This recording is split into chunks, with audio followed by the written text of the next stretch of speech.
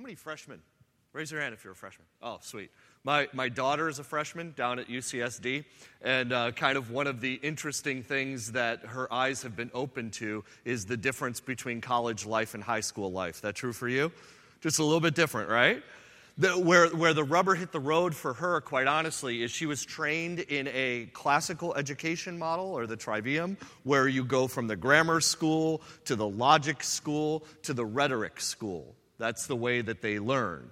Okay, they learn first the what, then the why, and then the how. So all of her years of high school were spent in the how, very deeply in the how. She spent a lot of times writing out what she thought and felt about the data that she was learning in the classes and how she had put this data in logical order. So her school was very big on the verbal, and for her SATs, she got great marks on that verbal part of her SATs. Where, again, her eyes are open now as a freshman at UCSD, a human biology major, is with multiple choice exams, where it's one thing and one thing only. And if you don't know that one thing, you get it wrong. She's struggling with just finding that one thing. And the world, for us, we know, is full of knowledge. It's full of data. It's full of the what. We're thinking beings, and we can figure out the why and the how, but pulling those three things together can sometimes be difficult for us. And what I see here in 1 Corinthians chapter 2 is a beautiful picture of a reality thousands of years ago that are same reality today. Now, Pastor Manning probably talked about it last week, what was going on in Corinth, what was going on in that city. That was a very cosmopolitan city, sort of like a crossroads of the world, where many different philosophies, many different ideas, many different religions all came together. And the Christian church, as it grew up from a pagan root. It grew up from a people who wanted to know the what and the why and the how. They wanted to talk endlessly about philosophies, and when it came to putting those things into practice, struggled a little bit. There was a lot of disunity that was going on there in Corinth. So at the beginning of chapter 2, the Apostle Paul says these words to these Christians in Corinth. And I, when I came to you, brothers, did not come proclaiming to you the testimony of God with lofty speech or wisdom, for I decided to know nothing among you except Jesus Christ and Him crucified. In those words, we hear the what, the why, and the how. Paul's bringing together the content of our faith, Jesus Christ and Him crucified. Paul's putting into practice saying that he would not know anything among them other than this one thing. This entire letter, Paul is writing to a people not unlike all of us. This letter is all about the knowledge of God applied, or quite simply, faith active in love. And at the beginning of Lockwood's commentary on 1 Corinthians, he quotes Luther. And Luther says that Paul's purpose would be that the people would be one in faith and love, to see that they learn well this chief thing, namely that Christ is our salvation, the thing over which all reason and wisdom stumbles. That one important thing. Christ is our salvation, and it is the thing over which all reason and wisdom stumbles. That any of our grand ideas of the why and the how will always get caught up on the what. Who Jesus is. I don't know if you follow the church world at all, but it's been sort of in vogue to say that our church is all about Jesus. Just Jesus. And not just our churches, our prayers kind of follow the same thing, right? We talk a lot about Jesus. And quite honestly, I went to a church yesterday. Part of the benefit of being with a mission agency is I don't go to the same church every week. And this week, I actually went to a church led by a friend of mine, a non-denominational church, and they're a Just Jesus church. And he preached beautifully a lesson on Ephesians chapter 5, talking about marriage, a very practical message for our time, talking about men and women and their roles in marriage. And you've heard these words before, right? Wives, submit to your husband, right? And then husbands, love your wives as Christ loved the church and gave himself up for her. Those two things he was bringing together in this message. And this church that claims to be all about Jesus, my daughter turns to me after the message and says, I didn't hear the gospel. They talked a lot about Jesus, but they didn't proclaim Jesus. They used a lot of words that we would hear in the church, words that maybe we would have to decode if we were non-Christians, but none of it spoke to the cross, the crucifixion of Christ, his life, death, and resurrection that gives us a picture of what it means to sacrifice for one another. And something as beautiful as marriage. Our language can get in the way, and what Paul is talking about here in chapter 2 of 1 Corinthians is how the language of these people get in the way of a clear picture of who Jesus actually is. And you've heard it before if you've been around here in the Lutheran Church. We want to avoid terms that confuse people like justification and sanctification and all those great churchy words, right?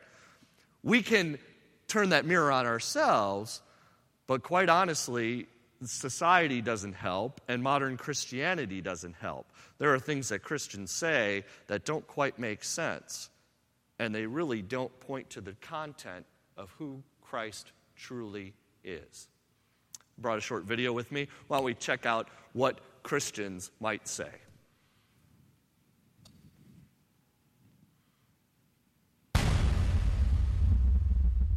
Bless his heart. I think he's backsliding. I think I saw him drink. Yeah, but in moderation. I just wasn't seeing much fruit. He's going down a slippery slope. How's your heart, man? How's your heart? I'm just such a words guy. It was a total God thing. I'm blessed. I've been working on my testimony. Is that secular music? We're opening with a secular song tonight. Wait, is this a secular song? Isn't she secular? Which station's The Fish? 104.3 The Fish. Safe for the whole family. You know he's a believer. I think he's saved. I just pray you would give him traveling mercies. Pray for all Tyler's unspokens. Echo that. Just really like to echo Tyler's prayer, Father. I echo that echo of my echo of his echo. I really feel like I'm being released from this, you know? I'm trying to be relevant. I'm just trying to be in the world, not of it. Hey, do you want to join our small group? You want to join my D group? You want to join my cell group, community group, access group, accountability group, Acts 27 group? Dude, he brought it. He brought the word. That service last night rocked me. They're pretty purpose-driven. Yeah, it's seeker. Don't they do seeker service there? I feel like he's gotten really watered down. I don't feel like he really teaches the word. There's just not enough meat, you know? Are they non-denom? We have a great Wednesday night supper. Let's invite some dudes over and fellowship tonight. We're going to have a sweet time of fellowshipping tonight. Dude, we had the sickest fellowship last night. We're going to Extreme. Velocity. Ignite. Yeah, I'm going to Ignite. The Edge. The Dive. The Bridge. The Ramp. Fire. Courageous. Passion. Echo. Reverb. Noise. Velocity. Drive. Elevate. Radiate. 722. 635. 419. Orange. Blue. Yellow. Green. Clear. Neon. Catalyst conference this year. I don't do that because I feel like it ruins my witness. Been struggling with that. I'm really wrestling with that. I'm wrestling with a doubt. Need someone to hold me accountable. I'm really trying to be intentional with her. I'm pursuing her for sure. I'm trying to guard her heart. Guard her heart, though, bro. Will you hold me accountable to that? Yeah, well, bounce your ass. Bounce your ass. Dang it. Crap. Shoot. Sheesh. Frick. Darn it. What the H? Holy crap. Son of a bee sting. Dude, he's really teeing me off. I'm going to kick his A. Are you asking me right now? Not cool. I find that offensive. Hopefully you don't find that offensive. But I think it's kind of funny. You know, I'll sit in coffee shops all the time, and I guess that sounds like I'm relevant, right?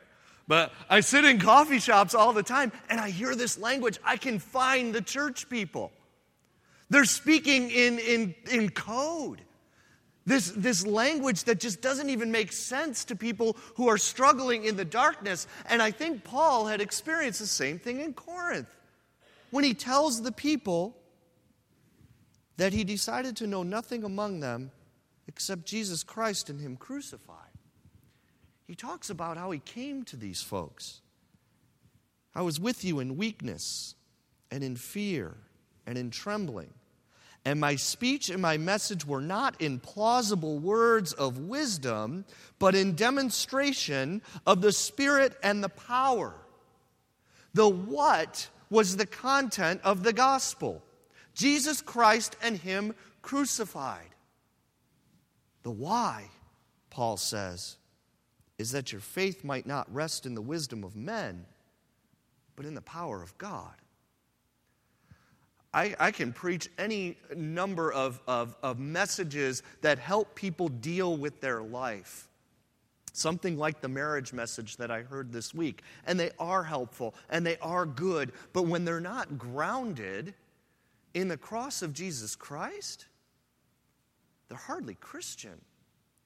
There's something other than the secret and hidden wisdom of God, which God decreed before the ages for our glory.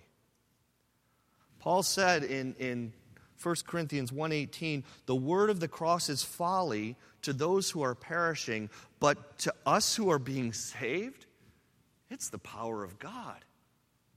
When I think of anything in my own marriage or with my own children or with relationships, be they in business or in the church or wherever it may be, that if they weren't grounded in the power of God, in the redemption that He has given us in Christ Jesus, I was just going off on my own wisdom. I was following my own language, my own script that was running inside of my head, and not listening to the one true God. In the gospel lesson that was assigned for this weekend, Jesus says these words, that you're the salt of the earth. If salt has lost its taste, how shall its saltiness be restored? It's no longer good for anything except to be thrown out and trampled under people's feet. You're the light of the world. A city set on a hill cannot be hidden, nor do people light a lamp and put it under a basket, but on a stand, and it gives light to all in the house. In the same way, let your light shine before others so that they may see your good works and give glory to your Father who is in heaven. If they don't know that the foundation is the cross of Jesus Christ, how are they going to give glory to our Father who's in heaven? Jesus says, do not think that I came to abolish the law or the prophets. I haven't come to abolish them, but to fulfill them. Jesus makes it very clear that the kingdom of God comes in His life, death, and resurrection. The foolishness that Paul is proclaiming here is the life, death, and the resurrection of Christ for you so that your life will look different. You will be salt. You will be light. Not by your own wisdom or your own knowledge, but by the hidden knowledge of God that comes to us and changes us. Paul says, what no eye has seen nor heard, nor the heart of man imagined, that God has prepared beforehand for those who love Him. These things God has revealed to us through the Spirit, for the Spirit searches everything, even the depths of God. And here we have a beautiful why in verse 12. We receive not the spirit of the world, but the Spirit who's from God, that we might understand the things freely given to us by God. Freely given to us in the life, death, and resurrection of Jesus Christ. Freely given to us so that we can share this understanding that we have, this change in the what, the why, and the how we live our lives each day. Who has understood the mind of the Lord so as to instruct him? We have the mind of Christ, Paul says, which he hearkens back to those beautiful words of Isaiah chapter 58, where we know that the fast that God has chosen for His people is to loose the bonds of wickedness, to undo the straps of the yoke, let the oppressed go free, and break every yoke. To share our bread with the hungry, bring the homeless poor into your house. When you see the naked, cover him, and not hide yourself. Then shall your light break forth like the dawn. Your healing shall spring up speedily. Your righteousness shall go before you, and the glory of the Lord shall be your rear guard. The power of what Paul is preaching to the people of Corinth is the power that's proclaimed to you in the beautiful gift that you've been given in Christ Jesus our Lord. Friends, it's my hope that whether you're a freshman, senior, or professor, that you take the what that God has given you, the cross of Jesus Christ. Make it your why for how you live each day, and beautiful how you will share that gospel to the very ends of the earth. Let's pray. Lord God, Father in heaven, we so thank you for the power of your word, a word that changes lives. It is the power, Lord God, that you have given a wisdom beyond our own means, that in all things, the life, death, and resurrection of our Lord and Savior Jesus Christ is the one true foundation of our faith. When we say that we are about Christ alone, doesn't mean that we proclaim just Jesus, but rather, Lord God, that we proclaim you as Heavenly Father and Creator, your Son as Redeemer and Savior, and your Spirit, Lord God, as the guide for our lives each and every day. We ask you in continually, Lord God, that your word guide us as we follow you to the ends of the earth. Amen. Thank you very much.